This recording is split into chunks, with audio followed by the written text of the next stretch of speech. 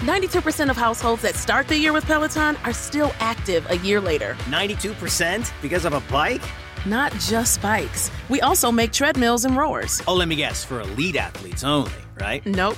It doesn't matter if you're an avid exerciser or new to working out. Peloton can help you achieve your fitness goals. 92% stick with it. So can you. Try Peloton bikes, tread, or row risk-free with a 30-day home trial. New members only. Not available in remote locations. See additional terms at onepeloton.com/home-trial. With one of the best savings rates in America, banking with Capital One is the easiest decision in the history of decisions. Even easier than choosing Slash to be in your band. Next up for lead guitar. You're in.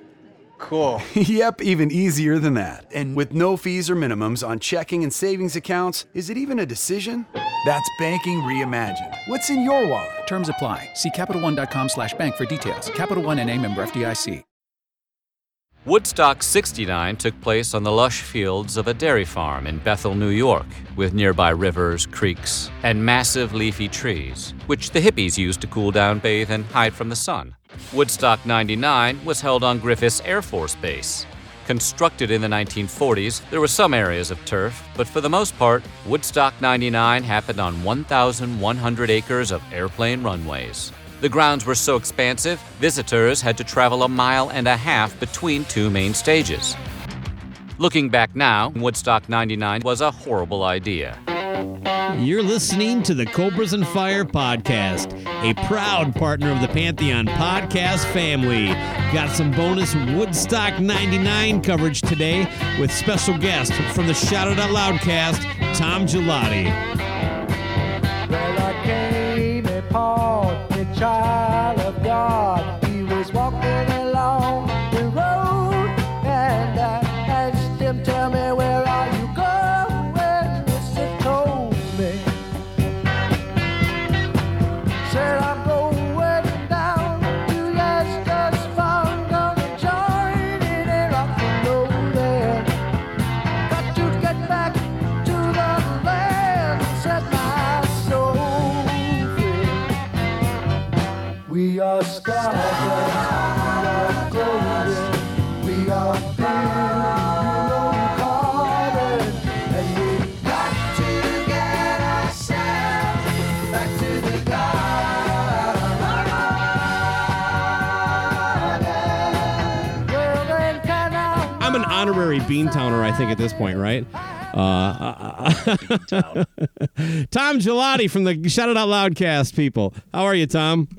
What's going on, buddy? How you doing? Thanks for having me. Absolutely. I'm glad you could do this. Because Hell yeah. The more I dug into that, I ended up watching the documentary twice. I know you said you saw it right when it came out.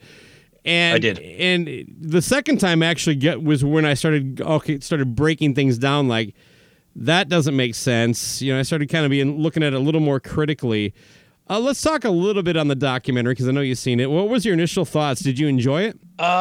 Look, Woodstock 99 was a long time ago, okay? I was 26 years old.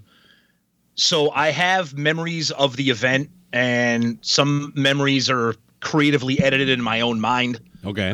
So watching that documentary, I'll be completely honest with you, there was a lot of stuff that I was aware of, but that I didn't see with my own eyes that I saw during that documentary. Okay. And we started talking. We talked a little bit before we started recording tonight that any kind of documentary, especially something that's going to be on a big media outlet like HBO Max, the editing, it's going to be, creatively put together, the way they portray certain parties involved and whether they're guilty or innocent or contributors to what happened. So, I mean, it was very familiar to me, but I'll be honest with you, there was a lot of things that I didn't see firsthand, and we'll get into that. I'll explain to you why I didn't see a lot of those things firsthand based on my experience when I went. How many times were you raped over the weekend? This past weekend here in New Hampshire or at Woodstock? Just at Woodstock. Oh, yeah. At Woodstock? I think it was 0. I'm pretty sure it was still 0. Okay. Now, maybe I'm judging you wrong, but you don't really come off as like a guy who really parties hard, drugs or alcohol or something like that. I'm not saying I'm not trying to paint a picture, but was this something that you went to with the idea you're going to get some beers in you throughout the day, have some cocktails, or are you just there music only, baby? So around that time, so when Woodstock 99 was announced, up until then, my friends and I were very heavily into the summertime festivals. We went to a bunch of Lollapalooza festivals. We had a local rock radio station in the Boston area that did a thing called the River Rave every summer, and it was their version of a Lollapalooza with very popular alternative grunge rock bands. So when Woodstock 99 was announced and we saw the bands that were going to be there, we figured, okay, this is going to be amazing. $100 for a ticket, which back then was kind of expensive. Today would be an unbelievable bargain. So we said, let's go. And, myself and my friends, we're not into drugs. We're into the music, we're into the bands, and we're into like drinking, mostly beers. So we're like, all right, let's do this. And I'll get this out now, and this is going to kind of paint the picture of my experience and why it was a little bit different from what we saw on the documentary. Is we rented an RV. Okay. So it was me and 5 guys in a 6. It was an RV. The drive it yourself RV. So it had a bathroom with a toilet, with a shower, with a refrigerator. They had a hookup where you could get the water and power and everything. No hookups, hookups, and I'll save that for the end. Okay. So no hookups, but we had a comfortable place to sleep every night. If there was emergencies with bathrooms, we had a place to go. So I'll paint the picture right there how already my experience is different from the vast majority of people who came with backpacks and tents and whatnot.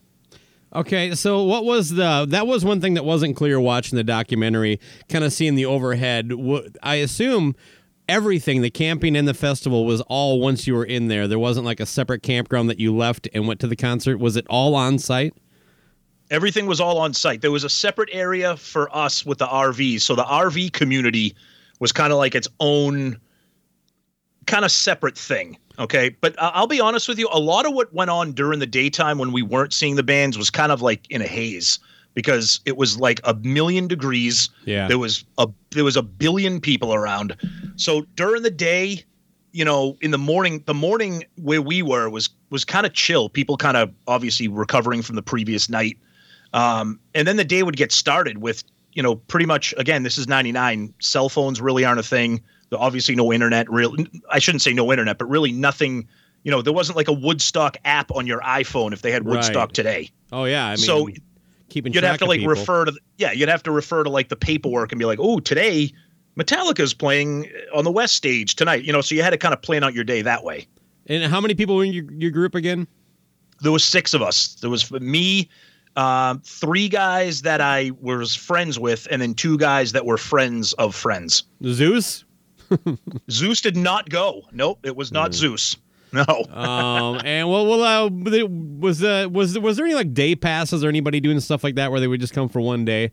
I'm not saying within your group, just in general. Was that even an option? Like, or did you have to buy in for all 3 days and you had to lock in camp, and if you left, you were done? Yeah, that's from what I recall. That was it. It was all or nothing. You're in, and that's it. I don't recall any options with day passes or anything like that. Now, I assume you could have your own like food and beverages at your campsite that you couldn't bring into the festival grounds. Is that correct? Well, again, that's a different experience for us because we had an RV as opposed to the kids that you saw in the documentary that were kind of walking with their backpacks and they were checking their bag. So we literally drove in with our RV. But people with cars, you couldn't drive a car in if you were tenting?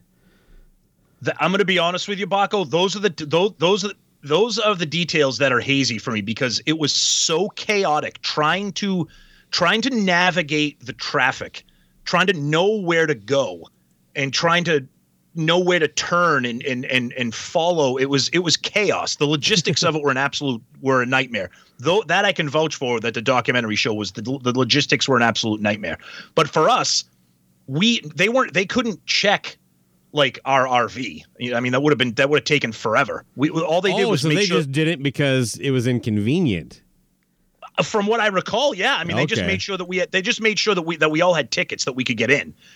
And where all the RVs were during the day, you saw people with little portable grills, little hibachis, people making cheeseburgers and hot dogs, people selling them to other people. So it was like a different community compared to like Skid Row, the homeless shelter with people living in their tents over by the tractor trailers. You know what I mean? How far away from the nearest stage would your RV have been parked? Oh boy, the walking as seen in the documentary. So where we had to walk to, where our RV was, we would walk probably about 15 or 20 minutes, and then you kind of get to that area where, okay, do you want to go to the west stage or the east stage? Okay. And as the documentary showed, they were really, really far apart. I mean, if I recall correctly, 1.5 miles, 2 miles from stage to stage, maybe. And you got to remember too, the documentary showed this too. No shade. Okay. The only grass was near was near the stage. Remember, this is at an old Air Force base. It's all concrete. It's all pavement. There's no trees. There's no shade. So, and it was literally an average of about 100 degrees during the day. Okay. So that's why we would check the roster of events and we'd be like, okay, we're going to go to the west stage and we're going to stay there for a while, because you couldn't bounce back and forth between stages that frequently, because the walking and the distance between, it would take you maybe 45 minutes if you were lucky to get from stage A to stage B. And in 100-degree heat, walking, not good. And what about, did you guys at any point split up as a group? We did, and it's funny because, some of the things in that documentary that were kind of got me, emotionally with some of the issues that people had, was we got really lucky, because I'd like to give us credit for being a little bit smarter, starting right off with us getting an RV. That's a good move. So when it came time to split up and make a plan, we were pretty good at the plan that we were going to make. So if somebody wanted to go see a band or maybe go see a vendor or just walk around and people watch, we had a plan where it would be like, okay, let's meet right here at this time. Okay. And that's why having a watch was probably one of the most essential things that you could have, because you'd say, all right, let's meet back here at 4:00. Our group never had any issues of people getting lost. Well, I guess the watch thing too. I mean, this is, if anybody had a cell phone, there wasn't many of them, because everybody uses their cell phone for a watch now. At least a lot of people do. Correct. But I was probably still rocking a watch in '99. Oh, well, you kind of had to. I mean, you had to at that. You're right.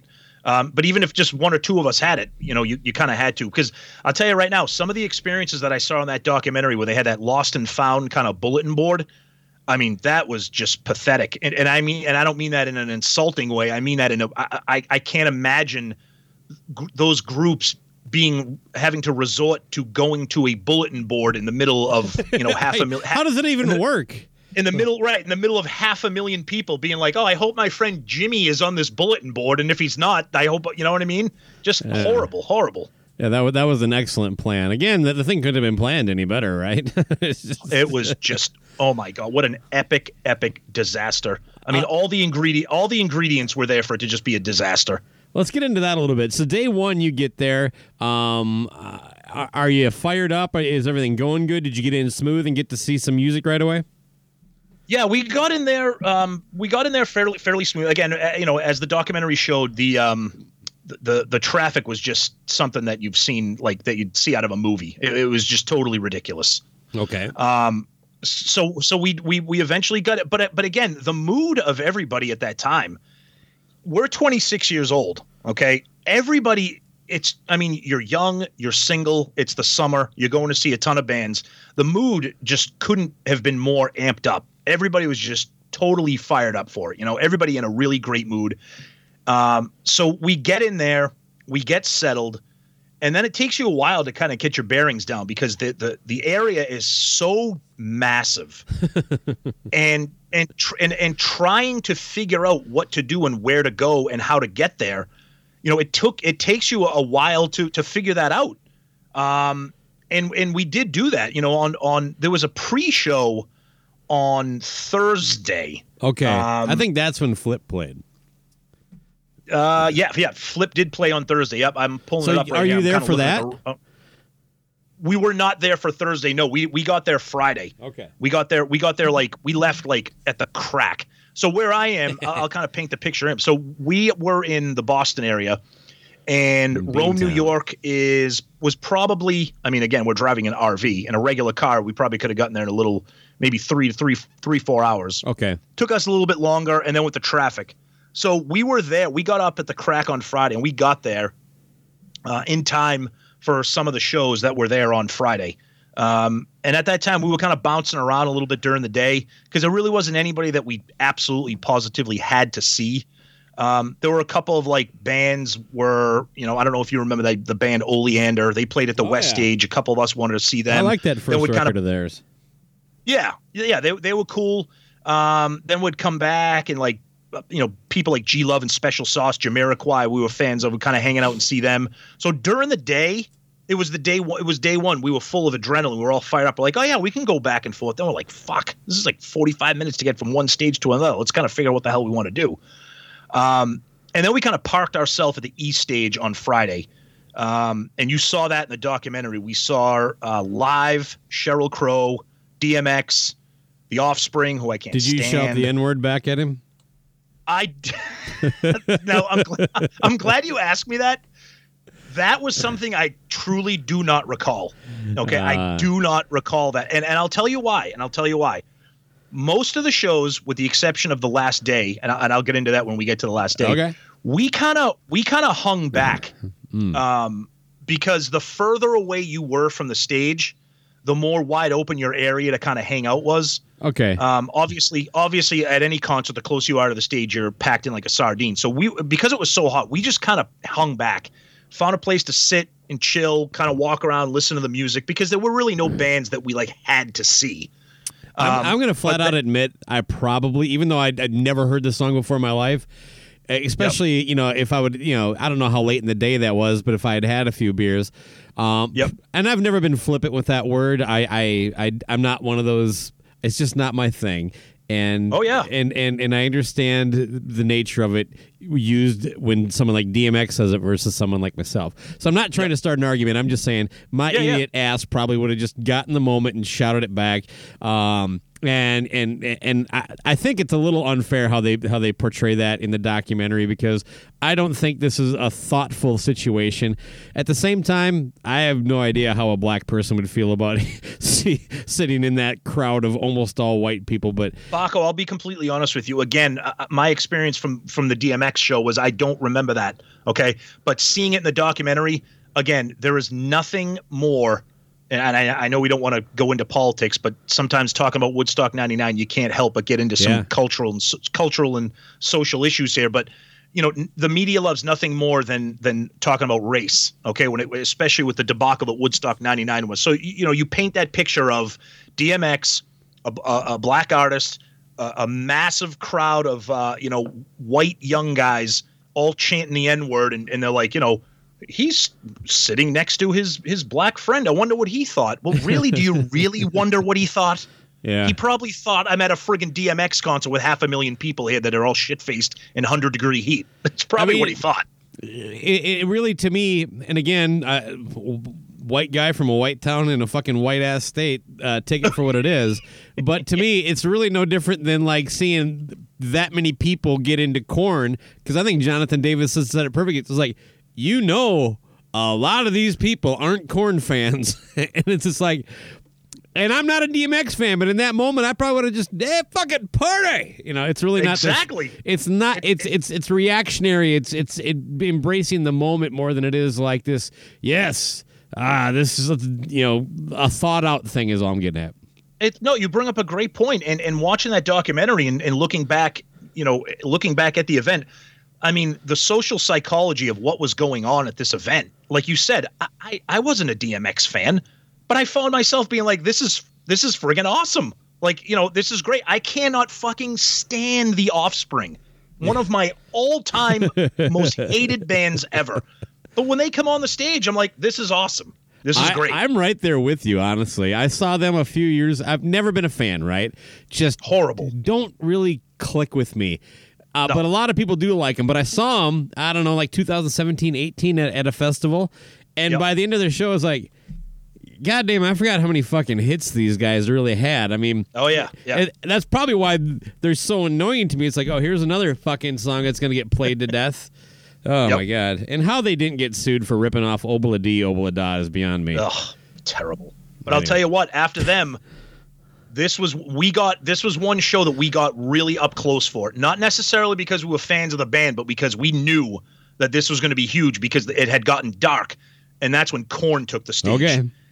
Oh my God! Wow, unbelievable. And I'm not a huge Korn fan. I mean, I like some of their music, but I'm not really into that whole scene. But what you saw in that documentary just scratched the surface of what was happening physically with the crowd during the Korn show. It was almost terrifying. And we were up so close. When they came out and opened up with Blind, I believe they opened up with Blind. Okay. You could, and you heard some people talking about this on the documentary, you could feel the crowd. It was literally like being in like an ocean of people. When that song kicks into gear during that performance, you could feel it. And I remember me and my friends looking at each other being like, holy shit, like this is really intense. And we've been to a ton of shows. We had already been to a bunch of Lollapaloozas and a bunch of other festivals, but that Korn thing, and we were relatively sober. I'll clarify that for the weekend. We were you kind of ditched that. Was there no hard partiers with you? We weren't. And there was a couple reasons why. A, it was 100 degrees every day. B, there was way too much physical activity involved to be able to enjoy the show. I talked earlier about walking from stage to stage or happen to be. I mean, again, maybe I'm a bad example of somebody to talk about Woodstock. One beer tent. maybe we're just a little bit too smart. I don't know, but yeah, there wasn't. I mean, there was drinking, but we were there to really see the show. And I could see how if you were a little bit younger or a little bit more impressionable or shit-faced or on some kind of drugs or like, pounding friggin' vodka shots or whatever the hell you were doing, how you would just be swallowed up by what was going on at this event.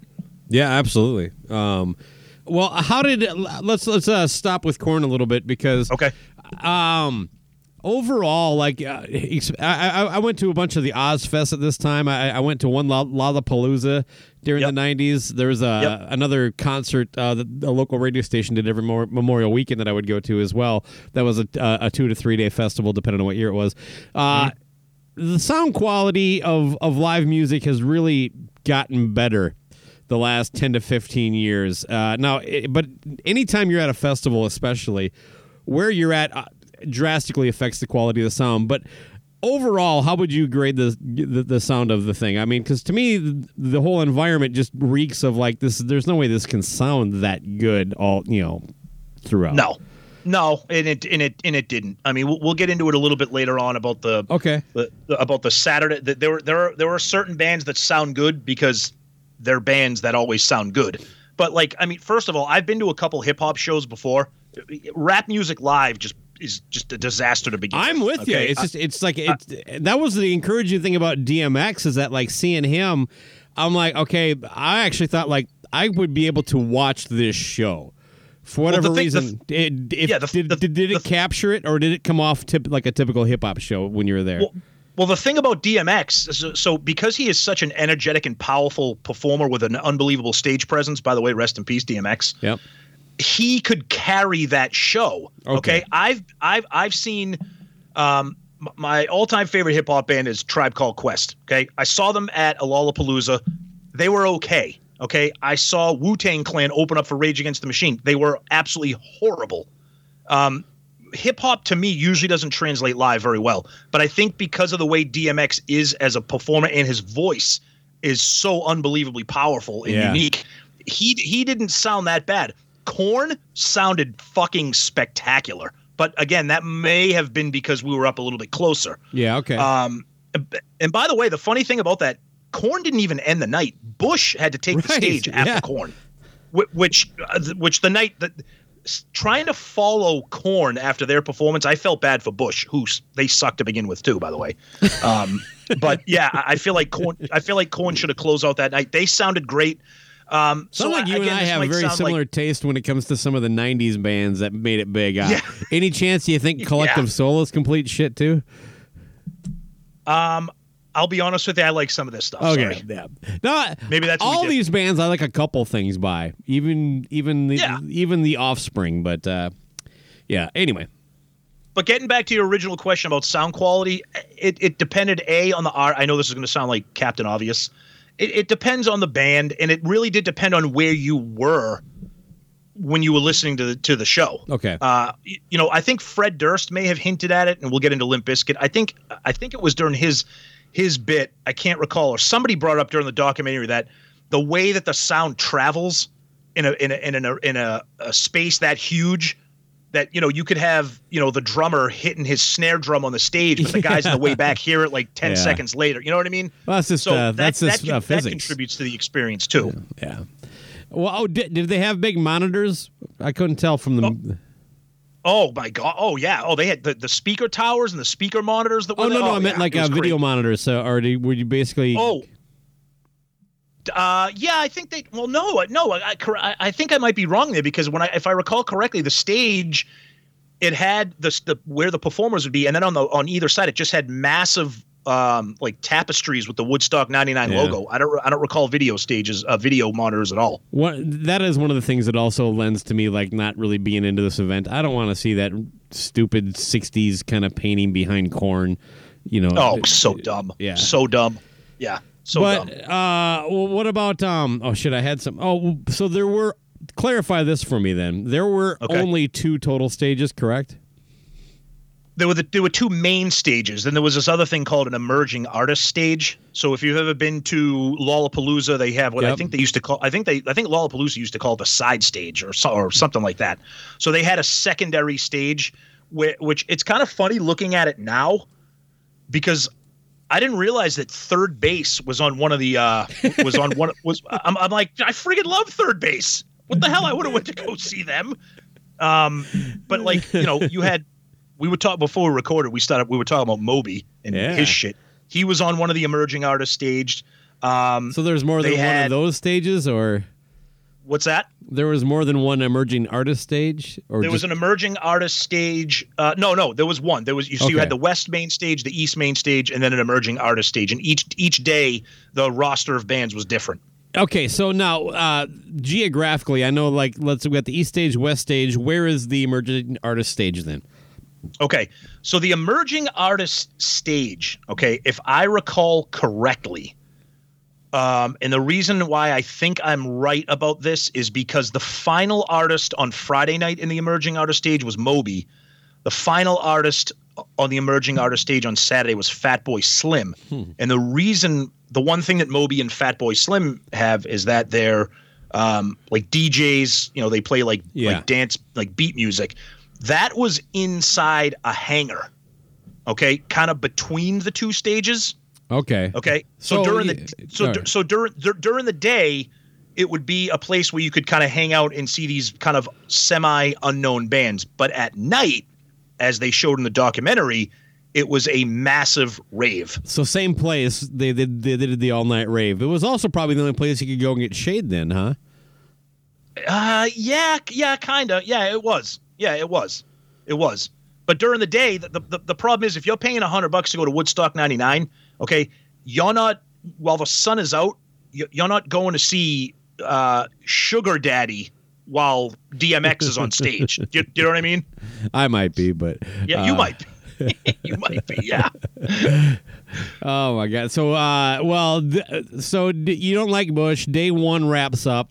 You wake up the next morning, and that's when you find out that Kiss is now canceled to headline day 2.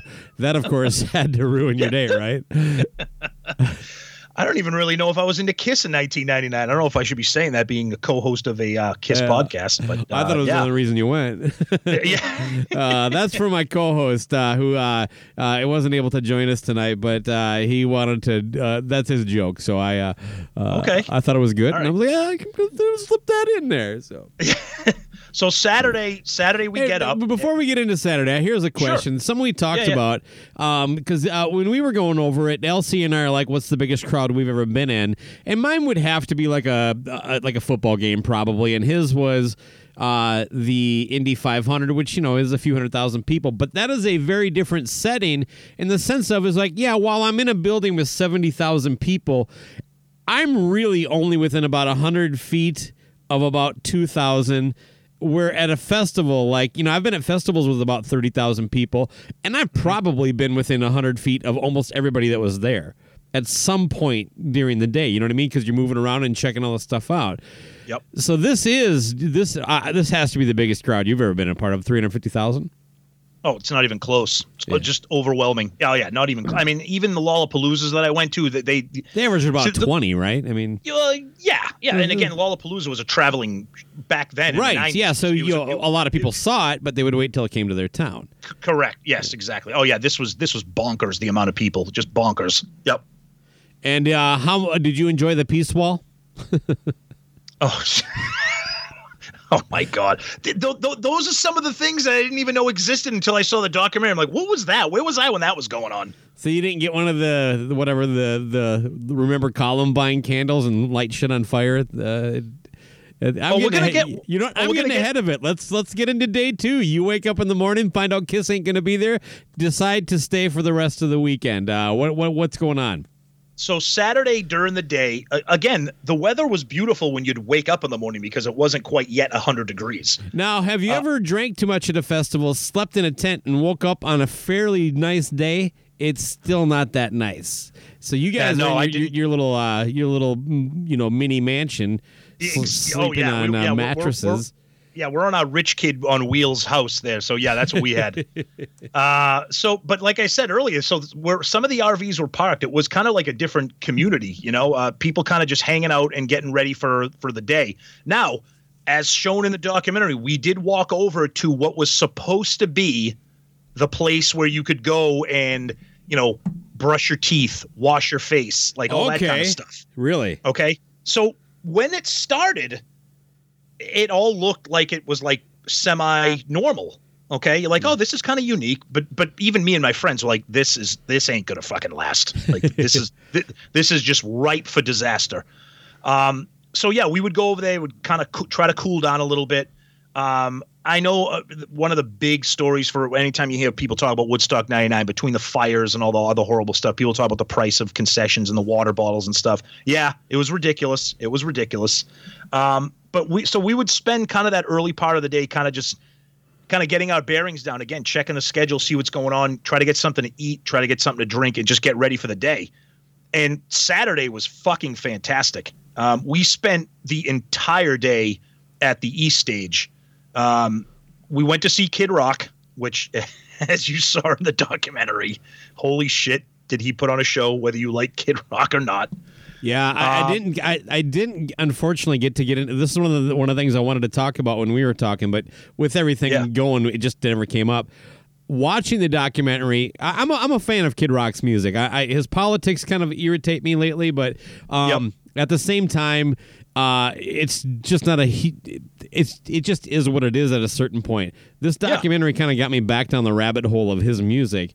Yep. And I pulled out the Devil Without a Cause. I love that album. It's great. Rock and Roll Jesus is and then of course just so many songs in between. And I started watching like some live performances from the past 20 years of his. Yep. He I got to see him from the photo pit at Northern Invasion, I think in 2018, and I was really blown away by getting to be that close at how natural he is at just being a Kid Rock, a performer. The show part of it is just it is really smooth, and I was just really impressed with him on that level that I was never able to see in previous times that I've seen him live. But man, yeah, that show that he put on there, pretty amazing, and he really hadn't broken yet at that point, correct?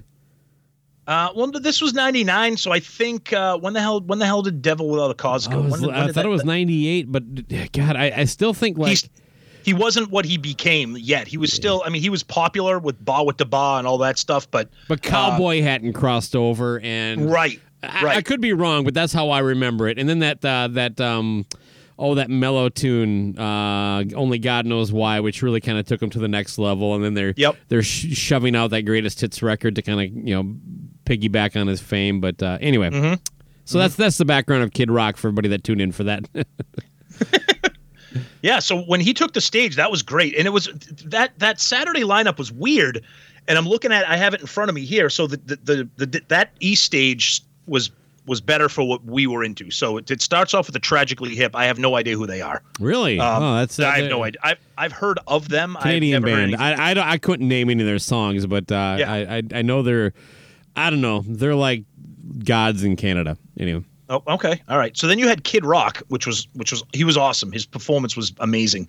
Then you had Wyclef Jean, which from the Fugees, which okay, I like him, but again, hip hop, I really don't want to see it. And then I think they tried to calm people down in the middle of the day with Counting Crows, Dave Matthews Band, and Alanis Morissette, who at the time I liked Counting Crows, kinda. I liked Dave Matthews, kinda. I can't stand him now. Alanis Morissette, whatever. Yeah. No, so that was that 1, 2, 3 though might be the only time all weekend that you saw 3 bands in a row that seemed like they belonged on the same bill. Yes, that's a great point. That is a great point. Yes. Until you get to the next 3 are actually probably would fit exactly. that too, yeah. But it was funny because I specifically remember that part of Saturday when the Counting Crows, Dave Matthews, and Alanis Morissette. I remember that my group, that's when we were kind of just doing a lot of roaming during the day. We were kind of walking around, checking out the crowds, checking out the people. And I will tell you, a lot of people are listening to this saying, well, when are we going to hear stories about, all the shit that went down? I will tell you that up until this point, I didn't really feel that there was anything percolating just yet. Okay. Okay. Which that obviously means that there was a certain point where you're like, shit's going to go down. Yes. Okay. Because at that time, yes, it was Saturday. Yes, it was hot. People were tired and thirsty, et cetera, et cetera. But people still had some energy in their bodies to kind of continue. So people, more than anything, people were just bitching about the heat and how there was really no place to kind of save yourself from the heat. Okay. So that daytime, those bands, that's when we were kind of hanging around, checking out the scene. What were people doing? Emerging artists, what's going on over here? Vendors, crowds. Look at this guy. He's walking around naked. Look at this girl. She's got no friggin' shirt on, which the documentary loved to show all the topless girls. I don't know what kind of message they were trying to show with that, but I think they were trying to sell that so did the pay-per-view cameramen. They like to get that out there. But speaking of pay-per-view, I'll add this in there too. So my girlfriend at the time, who is now my wife of 20 years, she was terrified. She was terrified that I was going to this thing. Oh, she's one of those, huh? And she and her roommate got the MTV pay-per-view. What's your wife's name? Bridget. I mean, no offense, Bridget. My daughter-in-law is very much that way. When my son wanted to go down to a little closer for Slipknot, she was just. I was like, oh my gosh, it's gonna be okay. Anyway, carry on. Yeah. Sorry. But no, so she was, and again, no cell phones. So she everything that was going on, there was no way to like check in with having a good time, LOL. None of that shit was going on. Hey, can I share a quick anecdote with you? Please do. Like in 1998 or 99, right around this time, I went to an Ozfest that was like we would camp on Friday, show on Saturday, leave on Sunday. Yep. But the campground is across the street from the actual concert, and it's an actual campground that you're meant to camp at. So it becomes kind of this little city. And I remember Saturday morning, the Black Crowes had just played a free show in downtown Minneapolis the night before. And I was like, because of the no cell phone thing, and we're all just cut off from society, right? I was like, somebody could have, it could have turned disastrous, and 100 people got trampled to death, and we wouldn't even know.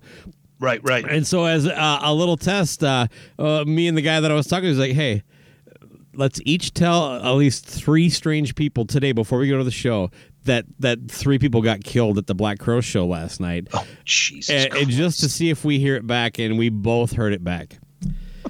It spread like wildfire. That's what happens. Yeah. Yep. Nope. You're right. I've been a dick my whole life, Tom, is all I'm trying to get at there. No, come on, man. No. Everything went fine at the Black Crowes show. That's great. That's great. No, I believe you. Yeah, I believe you. That's what happens. But it is weird. My actual point in bringing that up is that it's hard, especially if you haven't lived through that. I can't imagine what somebody that's 26 now thinks about like an event like this. You don't understand. You are locked in. There's no way to contact people or loved ones unless it's an emergency. And in that case, things are pretty tragic. So, but the funny thing is, Baco, is that in '99, you didn't know any different. Right. We were used to it. This is how we lived our life. Right. So there was never a moment where I was like, oh, I wish I could check in with my girlfriend, or I wish I could call my mom. Like, because you just said you just said goodbye. I'll see you Sunday, maybe.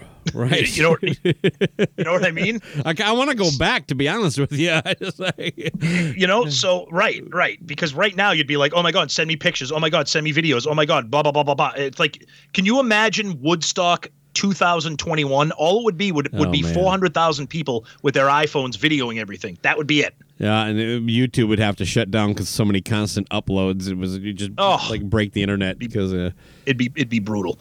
Anyway, so we move towards Saturday evening, and this is when the tide starts to turn a little bit. Okay, you got Limp Bizkit.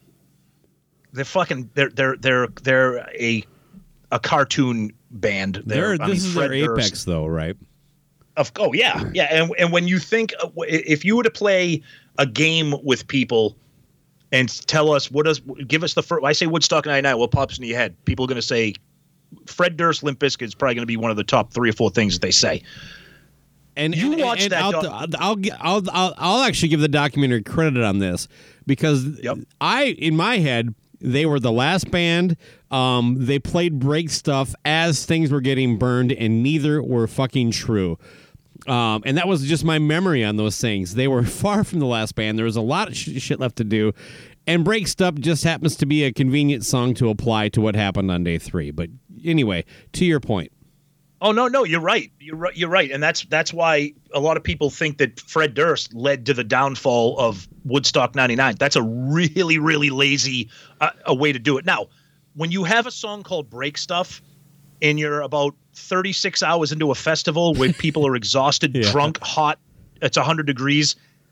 I mean, I'm not going to say that people don't have their own personal responsibility, but what do you think is going to happen? And I will say this was the first time where me and my friends were like, oh, shit. Because you saw in the documentary people ripping down the pieces of plywood and surfing on them amongst the crowd. With the what? The peace wall. They're tearing down the peace wall. Which is the most ironic thing in the world. I know, I'll get to the peace wall later because that prominently. I just want to call it what it is because I like saying peace wall. The peace wall prominently features into our story, and I'll tell you, it's probably one of the reasons why I'm alive right now. We'll get to that. Right on. There's a fucking tease. Yeah. If you're thinking of checking out, you're not now. So you saw those speaker towers, those monitors, people hanging off of them, and you saw the performance of him doing Break Stuff. That song exists strictly to turn people into just animals. I mean, whether you want to believe it or not, that's what that song exists for. Well, I have to disagree with you there. I think it's to me that like. I just like a lot of really aggressive, violent music, and so do I. I am not a violent person on any level. Nope. If anything, I'm a pussy. But I just I love Slayer. I love the aggressive, the way it just gets my blood churning. And when that mosh pit gets going, I'm like, I'm going away. You know what I mean? Yep. I think it's like saying video games cause people to kill people. Totally agree. Okay. Oh well, maybe I misunderstood your point, but I totally agree. And my point is here is that the exception is if you are seeing Limp Bizkit at a regular venue. So you saw Limp Bizkit at Lollapalooza with 25,000 people. Yeah. This wouldn't have happened. No. And I want to be careful about how I tell. I think the number of people is one of the biggest mistakes with this. But anyway. In what way? What do you mean? Too many. Too many. Yeah.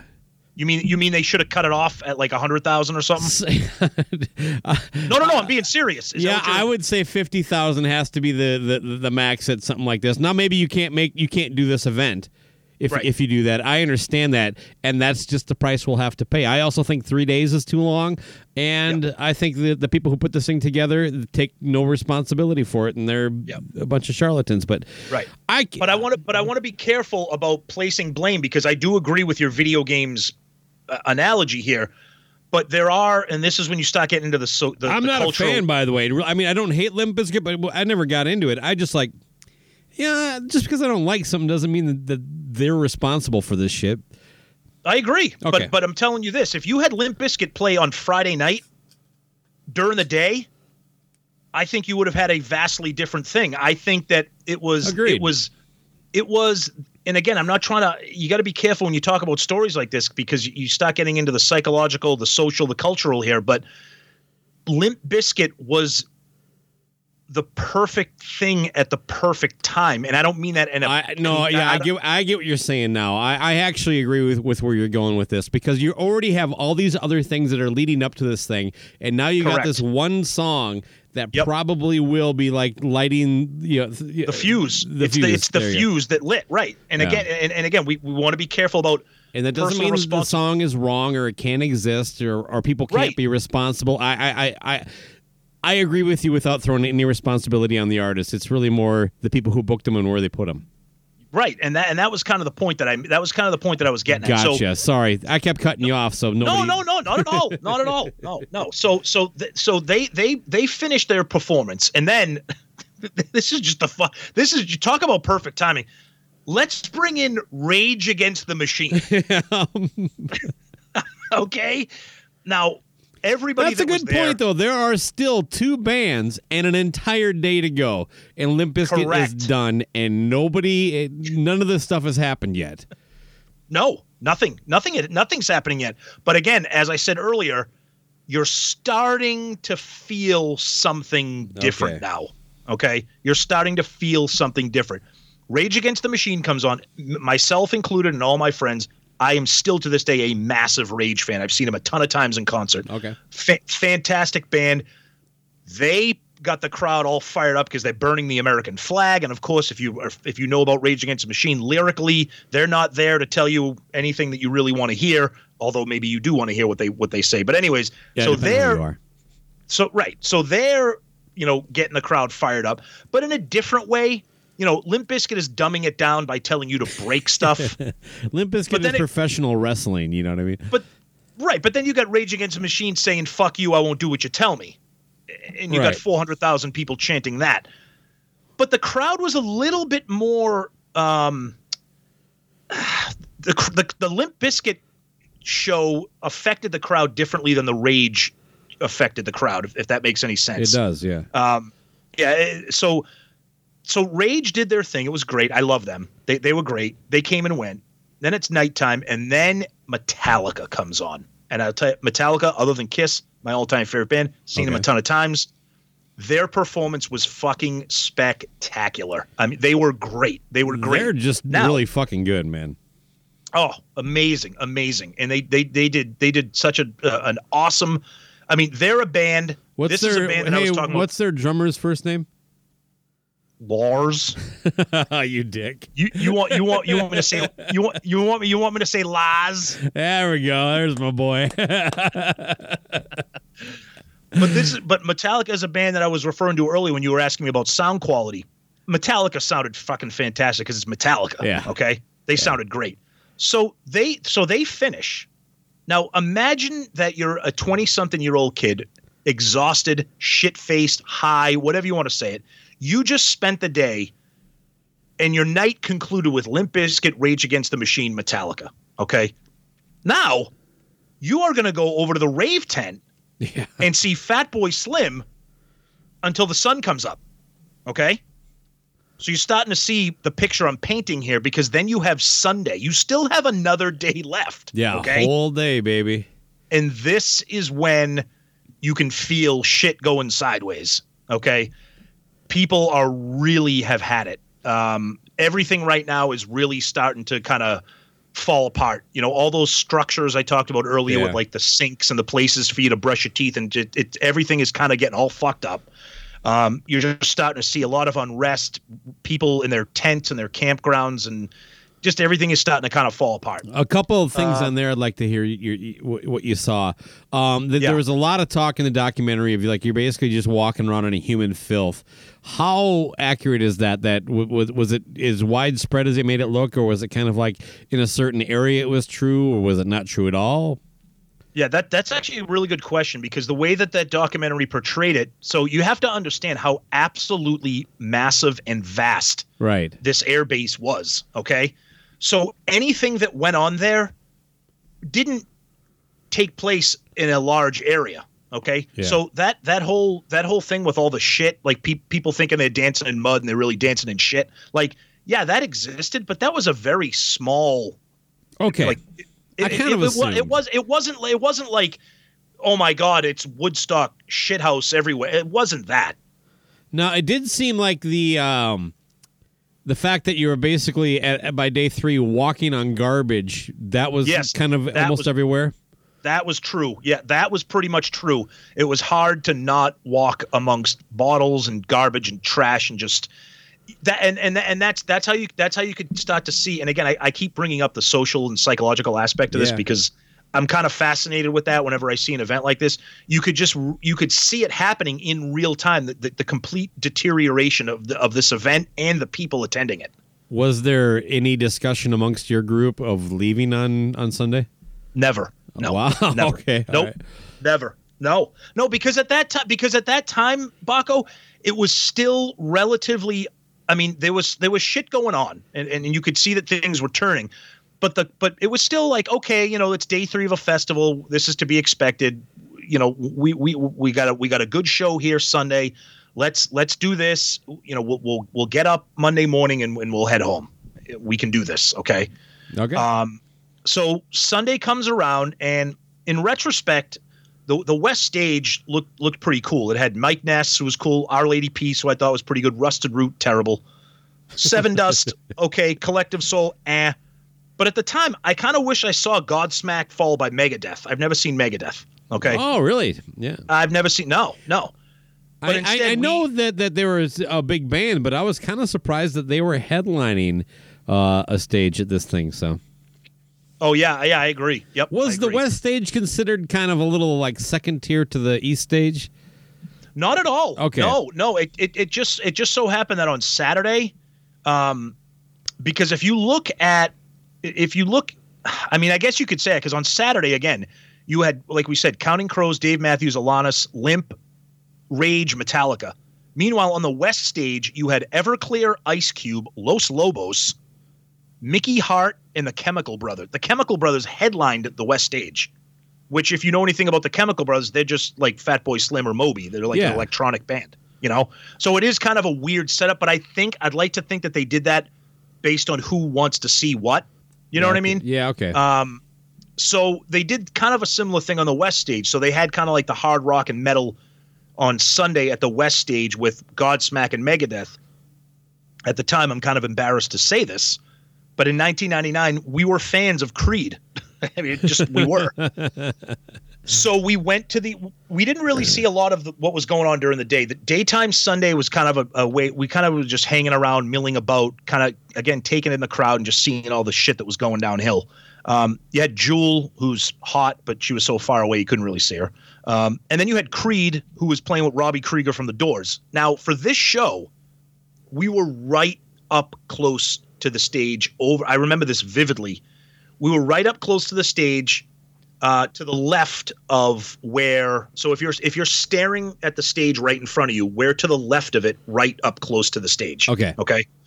So Creed comes out with Robbie. Yeah, exactly. There you go. Yeah.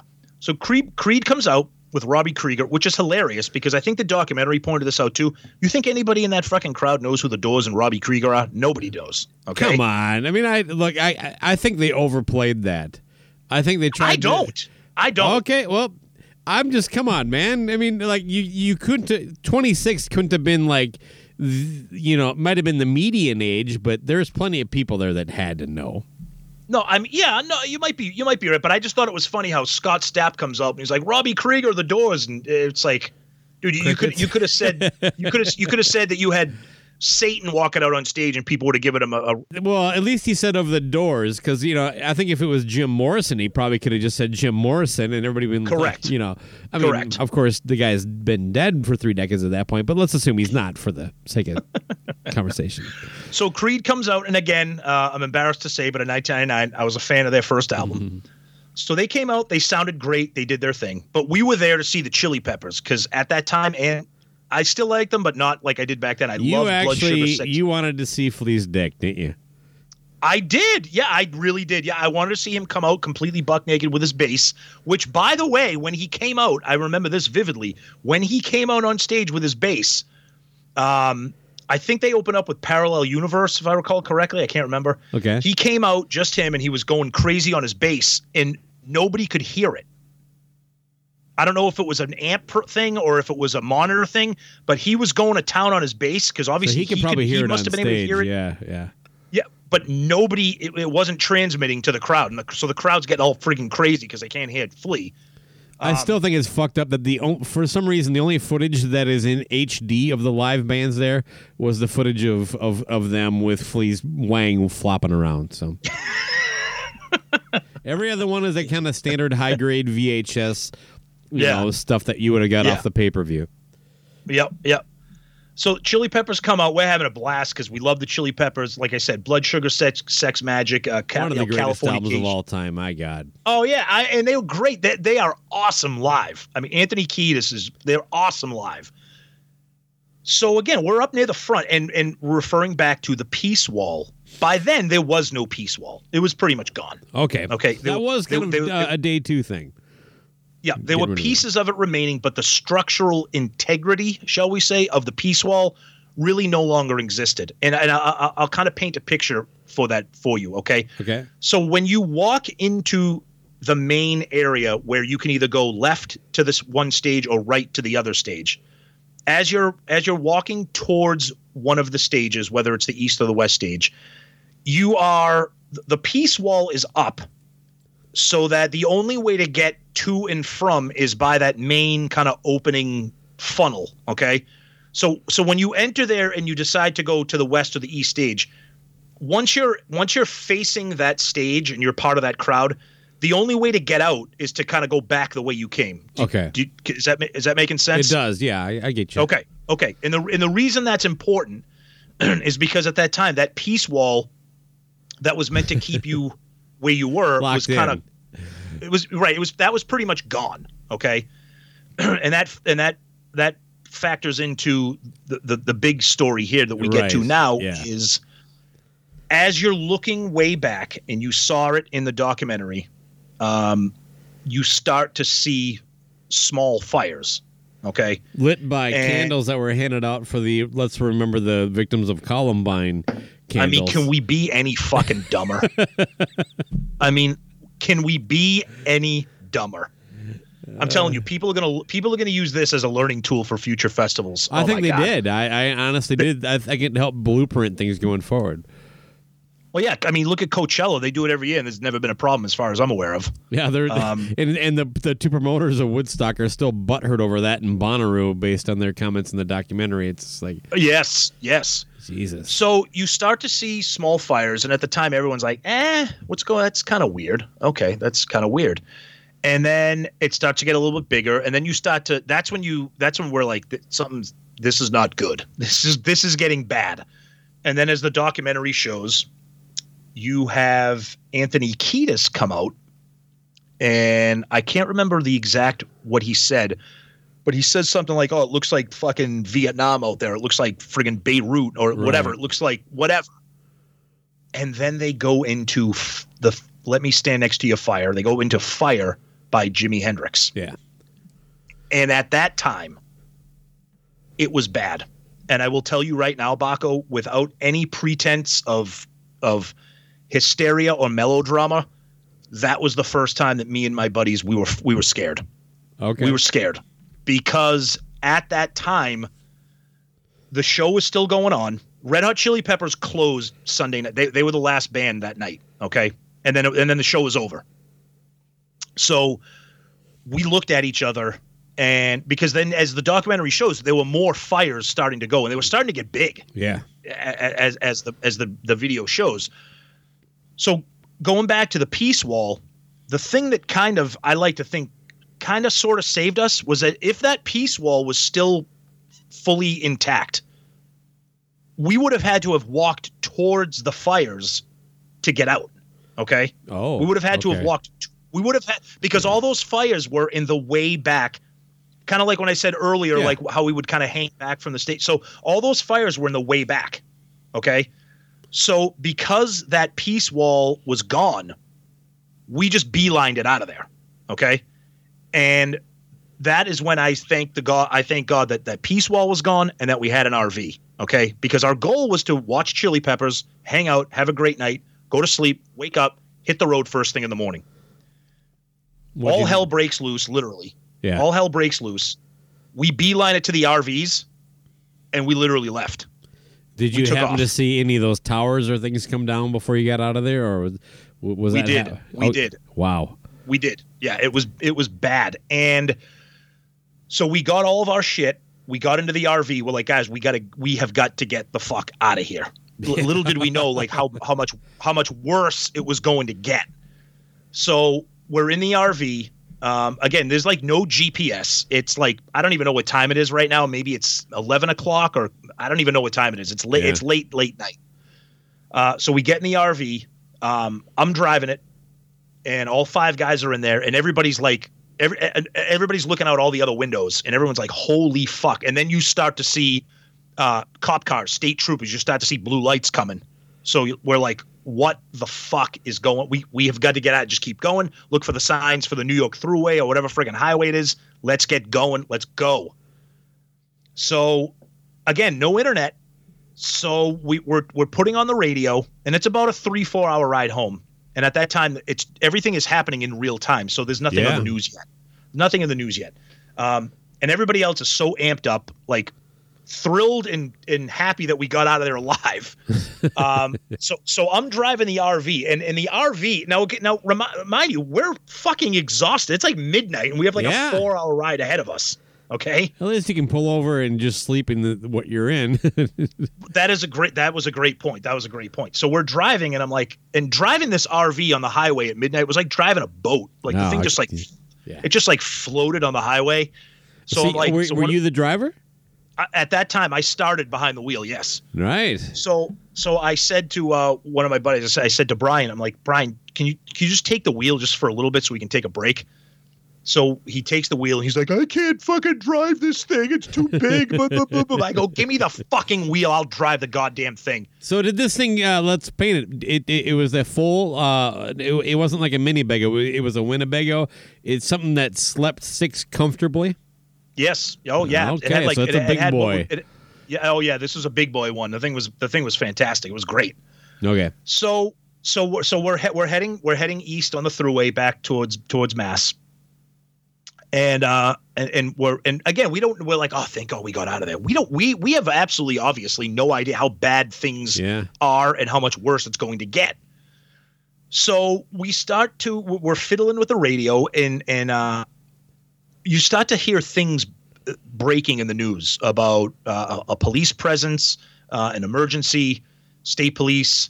And then as time progresses, the story really starts to break about what went down, and we're like, oh, what the fuck? Now, mind you, my girlfriend, who became my wife, she's back in Massachusetts. And this is getting coverage in actual time on MTV for sure. Correct. So, and there's no way to contact me. Okay. So here comes the one funny story that kind of interjects with this with this disaster. All right. Well, so finally. I told you earlier how this RV had a full bathroom. It had a sink, toilet, and shower. Yeah. Okay. Now, if you've ever used an RV, you know, or maybe you don't, but I do. An RV has a two waste tanks, one for drain water for like the sink and the shower, and one for when you shit. Yeah. Okay. Well, we're driving, and I look at my other buddy Jimmy, and I'm like, dude, we have to turn this RV in. The tanks are full of wastewater and shit. What do we do here? Because we weren't prepared to be leaving then. Okay. Yeah. So again, it's like 2:00 in the morning, and if you've ever been on the thruway, there's rest areas all along the thruway, and they're big. They're huge rest areas. They're truck stops pretty much. So we pull over, we pull into one, we pull all the way around back. And this would literally be illegal if anybody saw us doing it. So again, I don't know if anybody out there, I'm sure somebody Statute of listening limitations has run out. I'm sure I hope it has. I'm sure anybody who's listening to this either owns an RV, has rented an RV, or is familiar with the operation of an RV and its waste disposal system. So for each tank, there's a separate hose. You hook the hose up, you open it up, and it drains out the hose. Now, when you do this correctly, you drain it into like at an RV place where you can drain all the waste in the water. Yeah. Well, we're not there. We're at a rest stop on the New York Thruway at a fucking McDonald's. So me and my buddy Jimmy get out. We open up the thing, hook up the hose to empty out the wastewater, the sink water, whatever. Open up the thing. Boom. There goes all the shit. Where does it go? All over the parking lot of McDonald's. Nice. No drain, no nothing. And meanwhile, we're so slap happy, exhausted about what just happened and the fact that it's 2:00 in the morning and the fact that we're draining RV shit all over the parking lot of a rest stop on the New York You just turned Thruway. it into Woodstock 99, baby. Exactly. We just created our traveling Woodstock 99. So I said, okay, let's hook up the other hose and drain out the water, blah, blah, blah, blah, blah. So we did that. Meanwhile, me and my buddy Jimmy, we get back in the RV. All the other fucking assholes are sound asleep. I'm like, you fucking – so I got to drive again because Jimmy's like, I'm not driving. I don't know how to drive this. Yeah, I'm like, okay. well, I don't know how to fucking drive it either. But because I'm OCD, I'm like, I'll drive. Just stay awake and keep me company so I don't fall asleep behind the wheel of this thing. Yeah. So we're driving. And again, now the story's really breaking, okay? It's getting later in the morning, and you're really starting to hear the news. And I woke up the guys in the back of the RV. I'm like, guys, you got to wake up. You have to hear what is going on there right now and how lucky we are that we left when we did. Fast forward to me getting back, dropping all the guys off, returning the RV. I think everything went fine because I don't really remember paying any kind of security deposit. I don't think the guy cared about the shit. It was empty, whatever. I see my wife. And she's like, oh, my God, I've been watching this on MTV. Are you guys all right? The place is up in flames. What's going on? I heard about people getting raped and assaulted and people were dying. And I'm like, what the fuck are you talking about? We left and there was just fire. She's like, no. You have to see what happened after you guys got out of there. And then the rest is history. And then so that's what I was saying earlier at the beginning of us talking. When I watched the documentary, I learned a lot of stuff that was just horrifying to me that I did not see and experience myself. Thank God. Was one of those things that Jewel was booked? Oh, wait, we already talked about Jewel. Let me ask you this because I am curious. I compared Woodstock 99 to the iHeart Radio Festival where it's this kind of mishmash of almost everything, which to me makes it less appealing. Was it more the event or the artist that drew you there? Is an easy way to say that? Honestly, it was both. Like I said earlier, we were really into festivals. Me and my buddies, we went to them. We went to a lot of them. And for people that don't know, back in the 90s, tickets were relatively affordable. They were more in line with normal. Oh man, I got to tell you, this one in particular, though. I mean, there was logistical issues, and financially though, $180. It's I can't do that. And then plus everything else. I thought the tickets for this were $100 for the weekend. The research I did came up with $180 as the standard fee. So okay, you might be right. Again, it was so long ago I can't even remember. But no, we wanted to see Rage Against the Machine. We wanted to see Metallica. We wanted to see the Chili Peppers. But you're right. 3 bands over 3 days. So it was a combination of let's go spend a great weekend with a bunch of friends at a festival, see a bunch of bands that we want to see, maybe see some bands that we're not familiar with, just have a good time. Yeah. I mean, in retrospect, I get a panic attack thinking of going to something like this now. I would be like, get the fuck out of here. I have no – I mean, going to a concert to see one band, which I still do, is just that's a lot of effort for me. So to think that we did this back when we did, it was a combination of, seeing the festival, enjoying the weekend, and seeing some bands that we legitimately did like.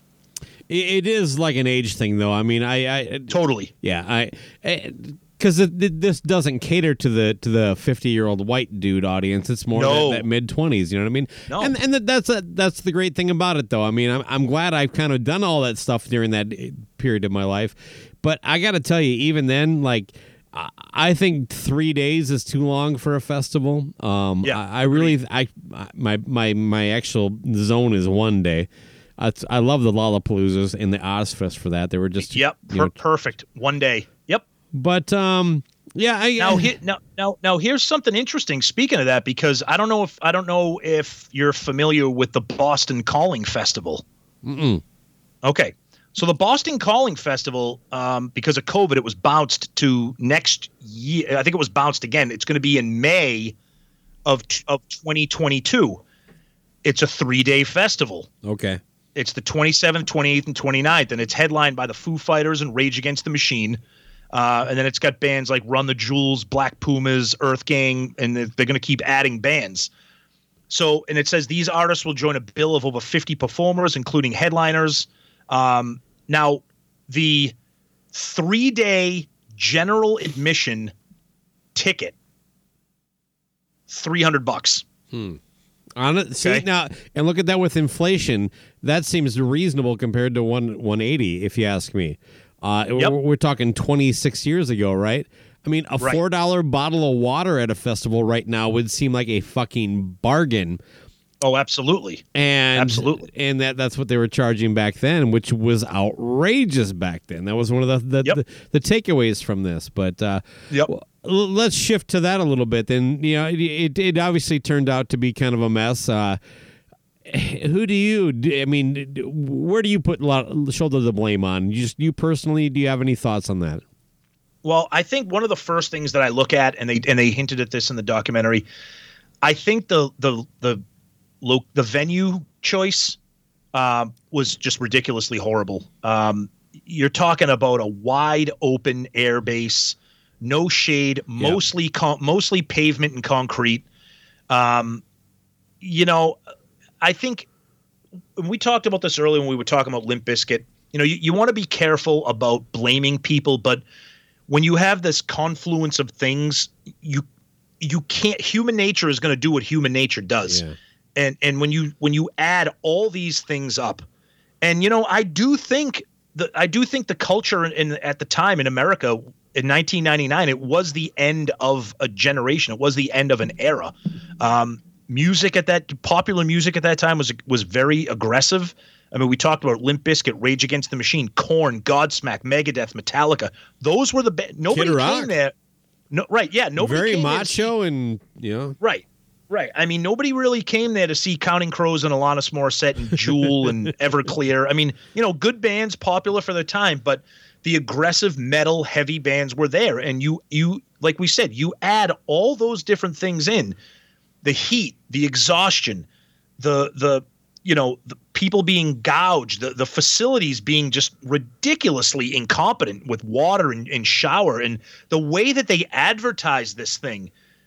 It fell apart, and I honestly think that you could learn from this on multiple levels about logistics, event planning, culture.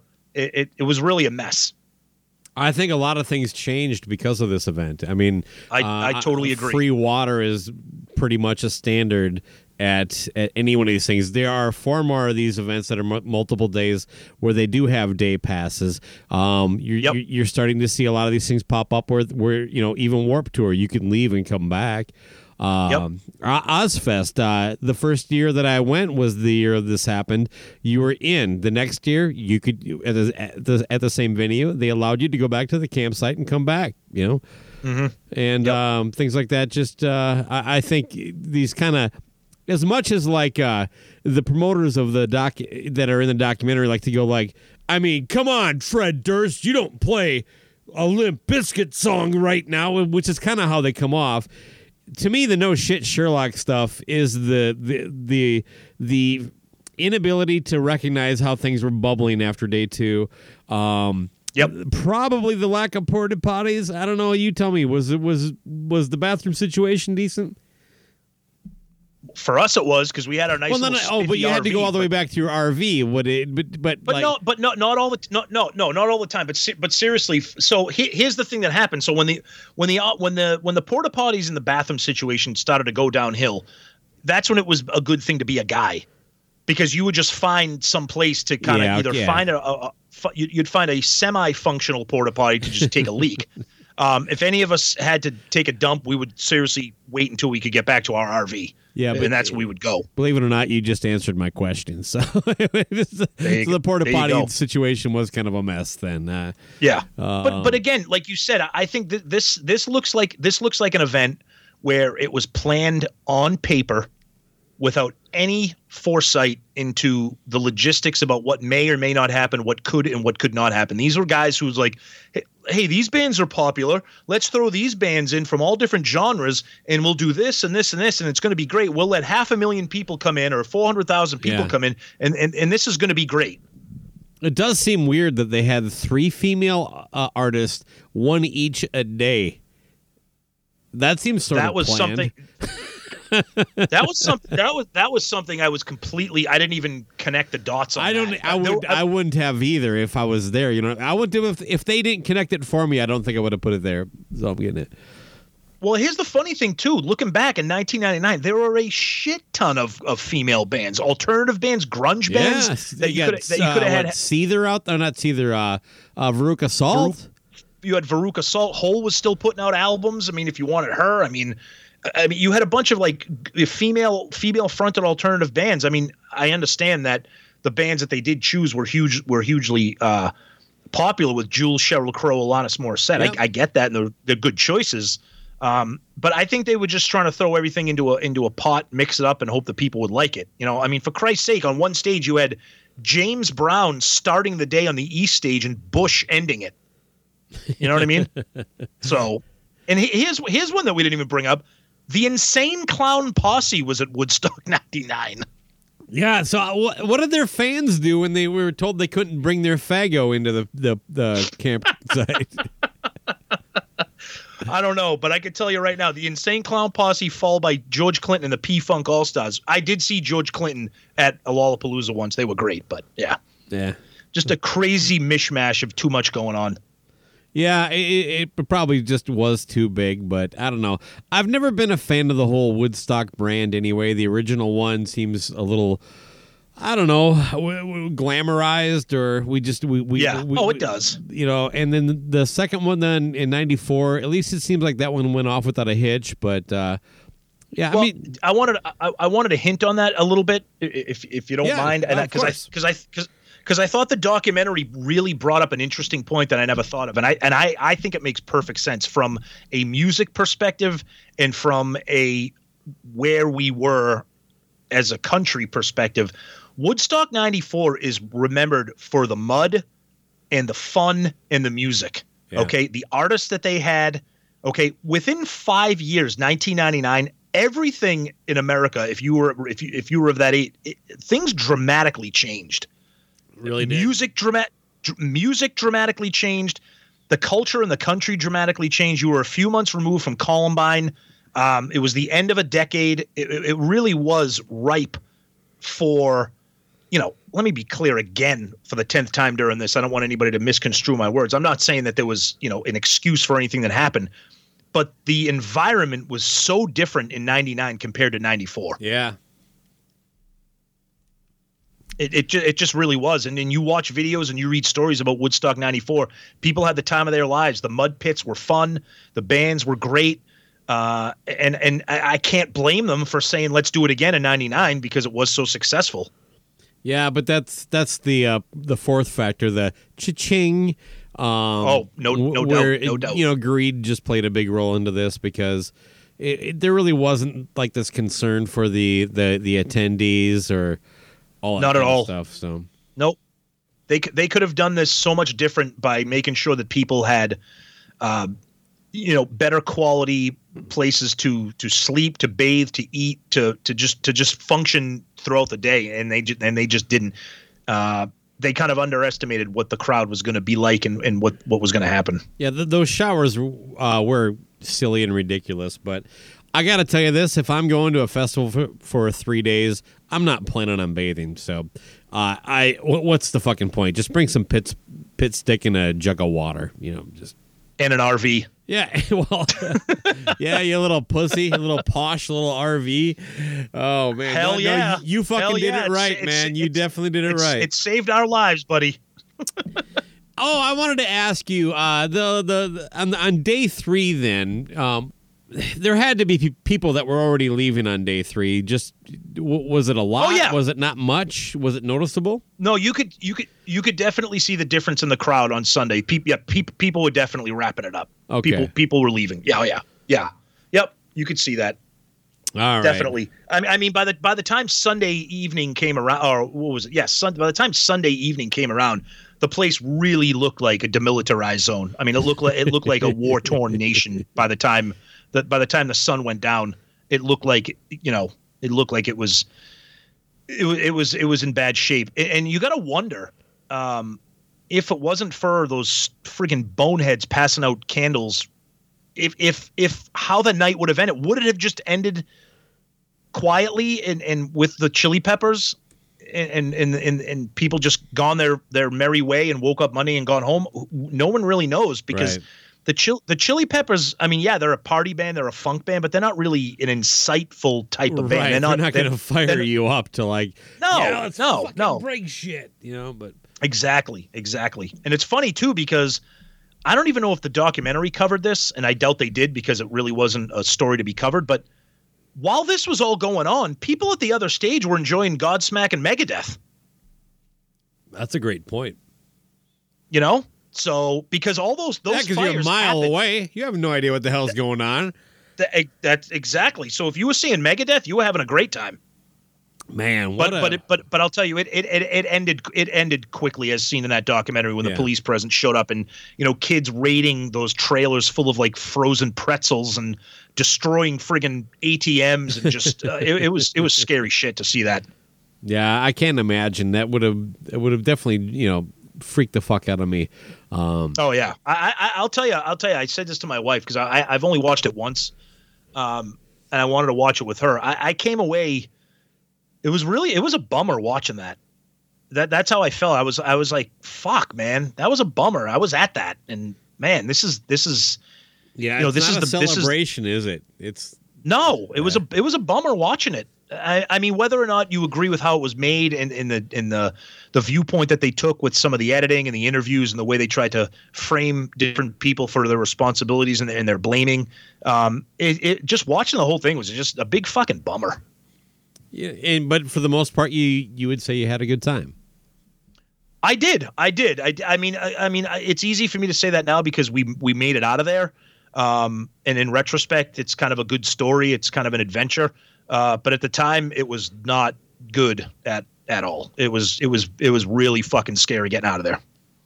Do you have any like merch or memorabilia from it, or? I just got my T-shirts. I got my wife a blue tie-dye shirt. She still wears it to this day. I still have my T-shirt, but the thing is all fucking ragged. And of all the weird things that you could have from Woodstock 99 that is known for violence and fires and horrible things, I have a Christmas ornament. Yep. I was hoping you had one of the Columbine candles. That would be those have to be worth some money though, right? I do not have one of those. No. No. Well, Tom, this has been a lot of fun. I really appreciate you adding kind of like a second layer of like a color to the whole event with your kind of firsthand knowledge of being there. Thanks for coming on, man. Oh, it was great. Like I was saying earlier before we started recording, I don't really have a lot of stories to, a lot of people to tell these stories to, because most of the guys, unfortunately, that I went to, I'm not really in touch with that often. My friend Jimmy, I still talk to once in a while, and we still do talk about Woodstock 99. When this documentary came out, we were talking for a big long pussy about driving an RV. But we did talk about this documentary, and yes. And he pretty much has the same feelings that I do. It was a fun, crazy weekend, but thank fucking God we had that RV to get out of there alive. Yeah. But I'm glad you had me on. It's a big deal. I'm glad the documentary was made, but I think that I'm not sure if you're familiar with we kind of wrap up the thing here, but Tom Morello, who I love Rage Against the Machine, and he is very, very, very outspoken. His politics differ very dramatically from me. But I'd like to kind of end with this comment that he had about this. So the New York Times had a comment from Tom Morello back in 99, and he said, this is what Tom Morello said, "Hey, man, leave the kids alone. I've had enough of the frenzied demonization of young people surrounding Woodstock 99. Yes, Woodstock was filled with predators, the degenerate idiots who assaulted those women, the greedy promoters who wrung every cent out of thirsty concertgoers, and last but not least, the predator media that turned a blind eye to real violence and scapegoated the 250,000 music fans at Woodstock 99, the vast majority of whom had the time of their lives." Okay, interesting. Well said. Interesting. Yep. Yeah. It is interesting because I'll tell you right now, not everybody had a terrible experience at Woodstock 99. Terrible things happened, but not everybody had a terrible experience. Fair enough. Let's pimp your show a little bit here. Yeah, so me and my buddy from college, my co-host Zeus, we are the Shout It Out Loudcast, and we are an all-Kiss podcast. We drop new episodes every Saturday. And then once a month, we do what we call the album review crew, where we spend an inordinate amount of time picking apart an album that is not Kiss related. We do everything from we do everything from grunge to metal to alternative, hair metal, you name it. We do that with the great Sonny Pooney. So if you're listening to Cobras and Fire, you know Sonny Pooney. And we just started a new other sidecast called the Zeppelin Chronicles with our buddy Jay from the Hook Rocks and my buddy Murph.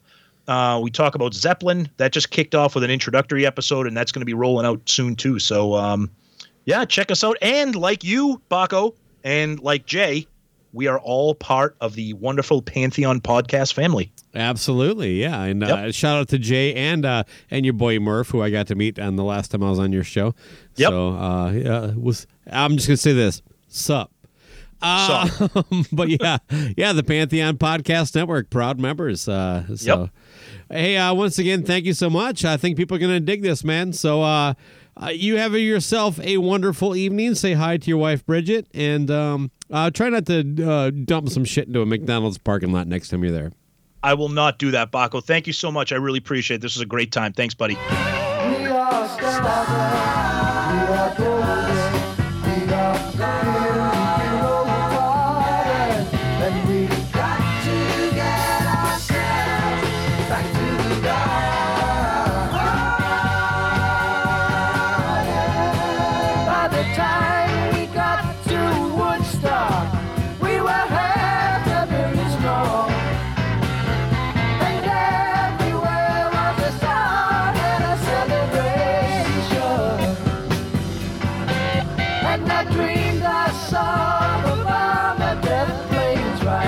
Shotgun in the sky, turning into butterflies above our nation.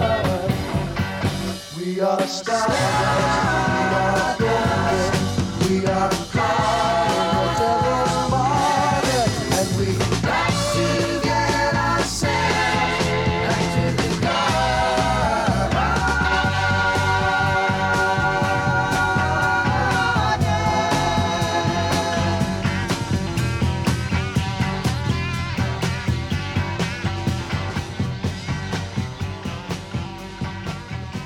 You too, buddy. All right. Go Vikes. With the Baker's Plus card, it's easy to get lower than low prices for the win. Earn fuel points on every purchase and save up to $1 a gallon at the pump. The Baker's Plus card. All you do is win. Big, big savings. Sign up now at bakersplus.com and start saving. Baker's. Fresh for everyone. Savings may vary by state. Fuel restrictions apply. Save big on your favorites with the Buy 5 or More, Save $1 each sale. Simply buy 5 or more participating items and save $1 each with your card. Baker's, fresh for everyone. 92% of households that start the year with Peloton are still active a year later. 92% because of a bike? not just bikes. We also make treadmills and rowers. Oh, let me guess, for elite athletes only, right? Nope.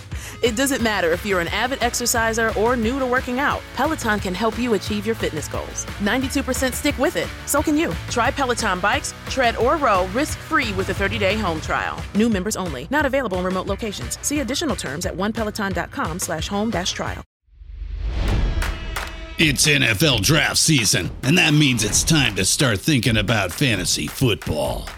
FantasyPoints.com features industry-leading experts and prognosticators using proprietary hand-charted data to help you score more fantasy points. FantasyPoints.com is the place to go for whatever kind of fantasy football you play. Whether you play fantasy football, daily fantasy sports, or do a little bit of everything, Fantasy Points has the meticulously researched content to guide you to victory. And why wait for the fall? Fantasy Points also covers the new spring football league, the UFL. Join the guru, John Hansen, Scott Barrett, Joe Dolan, and other massive names in the fantasy football universe with an exclusive offer. Use code Pantheon for 15% off any Fantasy Points package, including the all-in package, with access to every article, tool, and data nugget that Fantasy Points has to offer. That's FantasyPoints.com and code Pantheon for 15% off at Fantasy Points. FantasyPoints.com, code Pantheon. Score more fantasy points.